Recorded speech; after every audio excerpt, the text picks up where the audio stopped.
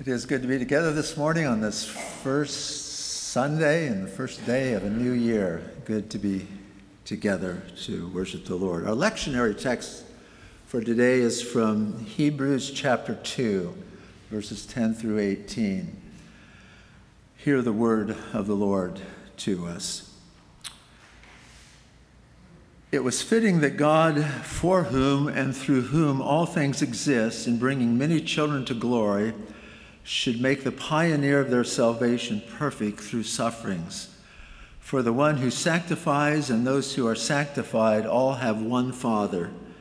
For this reason, Jesus is not ashamed to call them brothers and sisters, saying, I will proclaim your name to my brothers and sisters. In the midst of the congregation, I will praise you.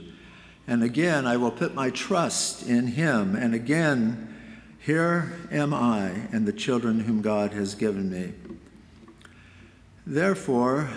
Since therefore the children share flesh and blood, he himself likewise shared the same thing, so that through death he might destroy the one who has the power of death, that is, the devil, and free those who all their lives were held in slavery by their fear of death.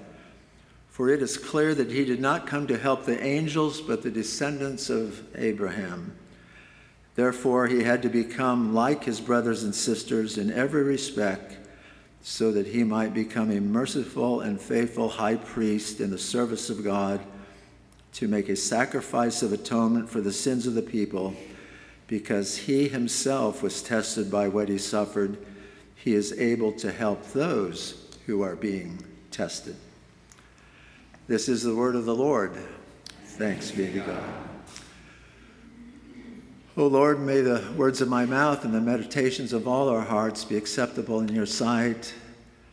We ask that by your Holy Spirit we would hear this word fresh in a new way for a new year, to the end that we will leave here today more obedient and thankful than when we came. We pray through Christ our Lord. Amen. Henry Nouwen was a Catholic priest. He taught at Notre Dame, Harvard, Yale. He ministered to people. He wrote profoundly about the spiritual life. In his later years, Henry Nouwen was asked by his 18-year-old nephew, how should I live my life? How should I live my life?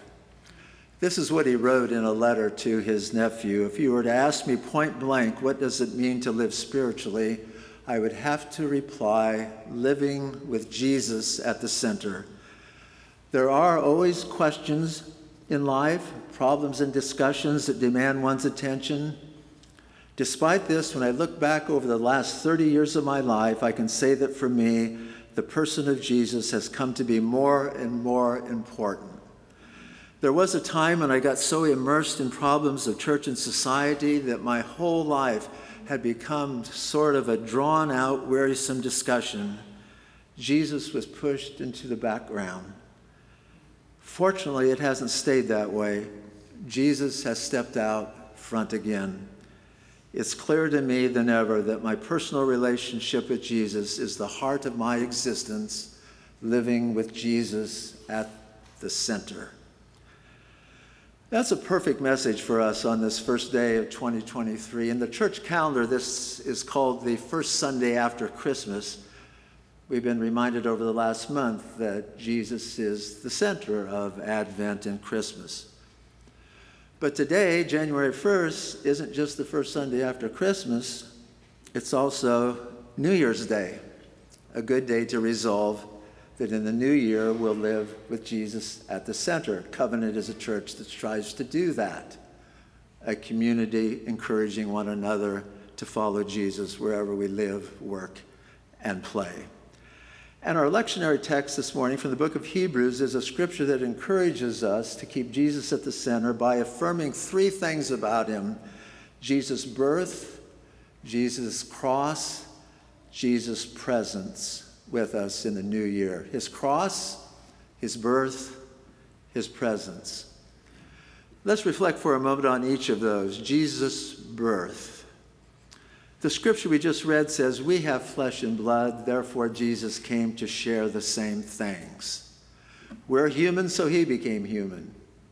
He shares our flesh and blood. It's what we call the incarnation of God in Christ, that the very God of the universe identifies with us to the point of becoming flesh himself. God put on humanity. God appeared in a body. On the night Jesus was born, an angel brought good news of great joy. A Savior is born, the Messiah. He's Christ the Lord.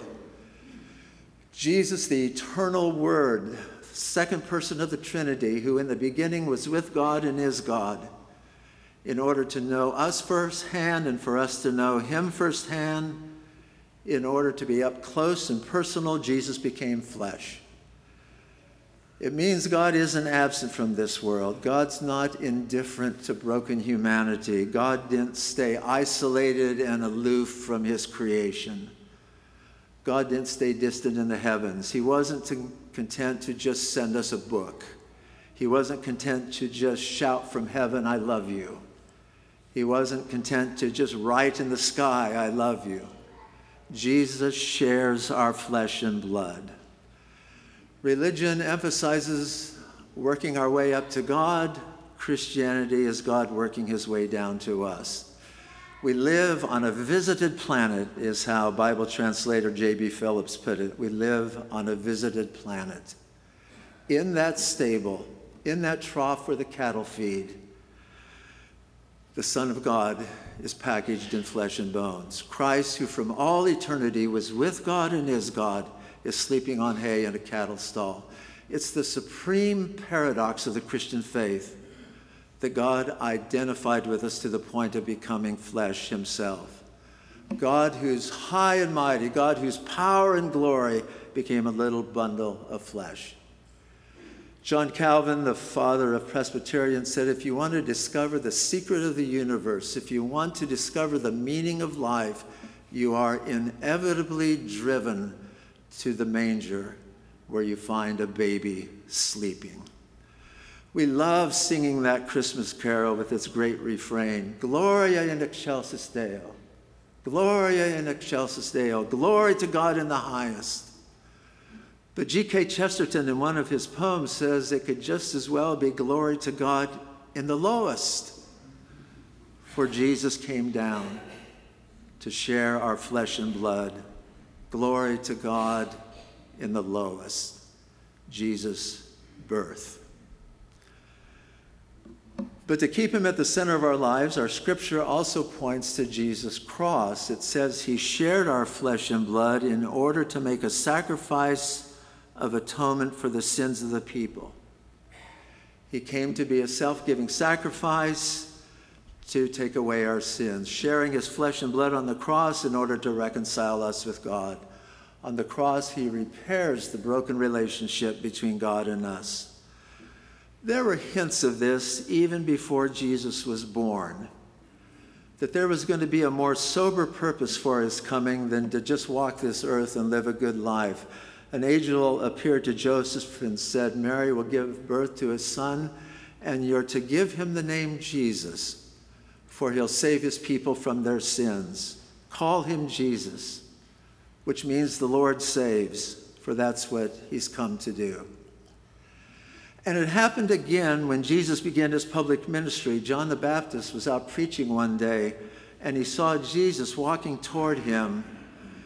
And Jesus said, look, the Lamb of God who takes away the sin of the world. That must have been an electric moment.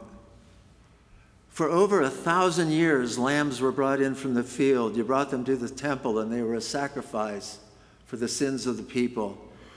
And now John says, look, the Lamb of God who takes away the sin of the world. To us on this broken planet, spoiled by sin, to us who've made such a ruin of things, we exalt ourselves, we misuse created things, yet to us a Savior was born. This baby grew up, became a man. Jesus proclaimed the reign of God, preached good news to the poor, and released to the captives. He taught by word and deed, blessed the children. He healed the sick, bound up the brokenhearted, ate with outcasts, forgave sinners, called all to repent and believe. And then he was condemned for blasphemy and sedition, roughed over and nailed to a cross. The Lamb of God. In his birth, he shares his flesh and blood with us, and by his cross, he shares himself with us. A young couple met me one afternoon at the church I was serving. We met to talk about their desire to present their baby daughter for baptism. We met in the church library. Leah was a Christian. Aaron, her husband, was not. Aaron had been raised in a very secular home. A really neat guy, very talented. He was the technology specialist for the school district. And he was supportive of Leah. He came to church occasionally on Sundays and came with her to talk with me that afternoon about baptism for their baby daughter. I shared how in this sacrament God marks this child as belonging to him. God loves this child. Christ died for this child. The Holy Spirit is starting a work in this child. Leah, you will profess your faith in Jesus, and as parents promise to raise this child in the Christian faith to the end that someday she'll complete her baptism by saying yes to Jesus as Savior and Lord. Baptism points to all of that as you as parents and we as the church share our lives together in this community of faith. Aaron listened and then spoke up, and out of the blue he said, "What I've never understood is the cross." What's that all about? The cross. I said, I think the best I can do, Aaron, is quote the Apostle Paul. He wrote a letter to the church at Corinth. It's in the Bible, 2 Corinthians. At least it helps me understand the cross and how it saves us.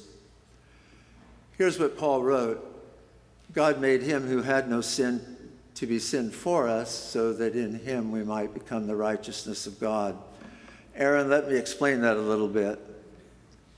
God sent his son Jesus, who had no sin, to be sin for us. That little word "for" is very important. Christ died for us. God sent him who had no sin to be sin for us. Christ took my sin. Christ took Leah's sin. Aaron, he took your sin. Jesus, who had no sin, became sin for us. For us. Here's the other part that Paul wrote. So that in him we might become the righteousness of God. Aaron, here's the great question of life. If God is holy and perfect and righteous, how can we as sinful, broken people come into God's presence? How do we become holy and perfect and righteous? Listen to Paul again. God sent Jesus, who had no sin, to be sin for us, so that in him we might become the righteousness of God. There's another little dynamic word, in. In Jesus, we become the righteousness of God. Aaron, I'll never on my own be perfect and righteous. I'll never be good enough. Leah won't, you won't. Here's the good news. Righteousness is in Jesus. In Jesus. As I sit here with all the ways I've messed up this very day, yet God sees me as righteous. Not because I've become righteous, but I'm righteous because I'm in Jesus. Here's how the church reformer Martin Luther paraphrased the scripture. Jesus, you took upon yourself what did not belong to you. You took my sin. And Jesus, you gave me what doesn't belong to me. You gave me your righteousness. Isn't that incredible? Jesus took my sin. I get his righteousness. Aaron, that's what we call grace. God's extravagant love, sheer grace. It's a gift. You just accept it by faith. There's nothing you have to do to prove yourself. There's nothing you can do. You just receive it. We had a good conversation there in the library about baptism with Aaron, asking his question about the cross. Later that week, Aaron said yes to Jesus. And he has always said the light went on for him as he sat there and had a sense of Jesus on the cross for him. That was the moment he said, I was one person when I came in the room and I was another person when I came out. It was all the work of the Holy Spirit. And it was a great day for the gathered church the Sunday Aaron professed his faith and was baptized, professed his faith in the Jesus who shared our flesh and blood by coming into this world at his birth, and who shared his flesh and blood by his self-giving on the cross. In a few minutes, we'll commune at this table and we'll hear Christ say to us, this bread is my body given for you. This cup is a new covenant in my blood shed for you. From the depths of his being, Jesus gave himself for us. And our goodness is not in ourselves, but it's in him. There's a real intimacy. Christ shares with us by becoming flesh at his birth, and we unite with him at his cross. Jesus at the very center of our lives, his birth, his cross. And thirdly, our scripture also says something about Jesus in the new year. I don't know about you, but I can't believe it's 2023. Where did 2022 go? John Prine says in one of his songs, the years just flow by like a broken down dam. The days go by, the years go by. And at least for me, during the pandemic, right on up till now, time has had a warped quality to it. I can't explain that. We've been living through strange, chaotic times.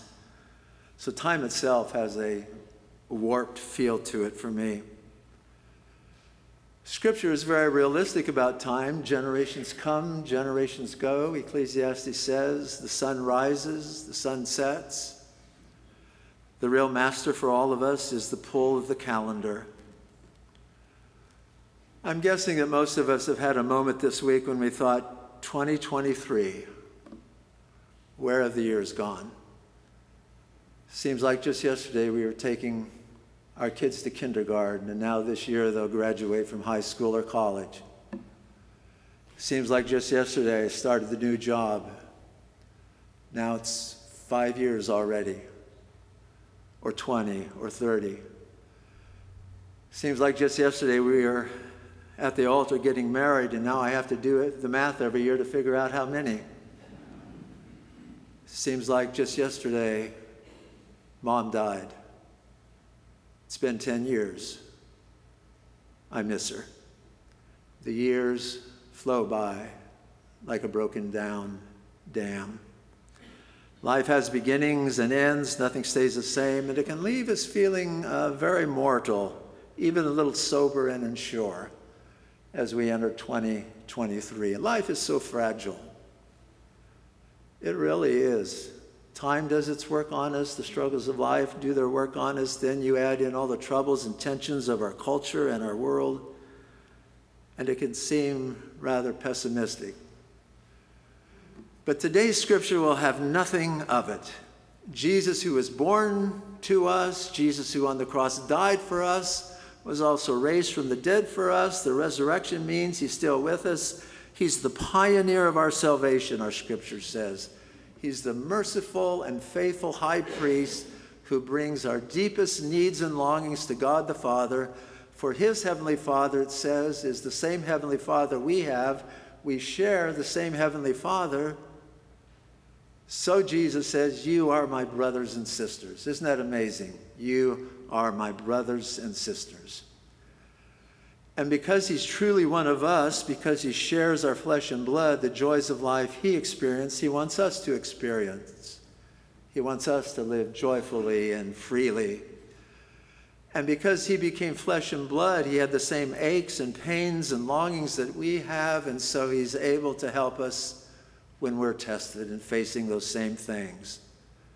As our opening hymn said, he feels for all our sadness and shares in all our gladness. He'll walk with us every step of the way in this new year. Live in freedom, he says. Live in freedom, not fear. None of us knows what's ahead in 2023, but no matter what, Jesus is Emmanuel, God with us. 2023 could be the best of times or the worst of times. Your standard of living could go up or go down. Either way, he's Emmanuel. Your physical health could be all well or not so well. Either way, he's Emmanuel. For some of us, the most joyful moment of our entire lives hasn't happened yet, but it will in 2023. For some of us, the most daunting challenge of our lives hasn't happened yet, but it will in 2023. It's a little scary not knowing what's out there, but it's matched by this assurance: Emmanuel, Emmanuel, by the Holy Spirit who Jesus sent to us, he's present, he's within us, he's around us, before us, behind us. He's the pioneer of our salvation. We're his brothers and sisters.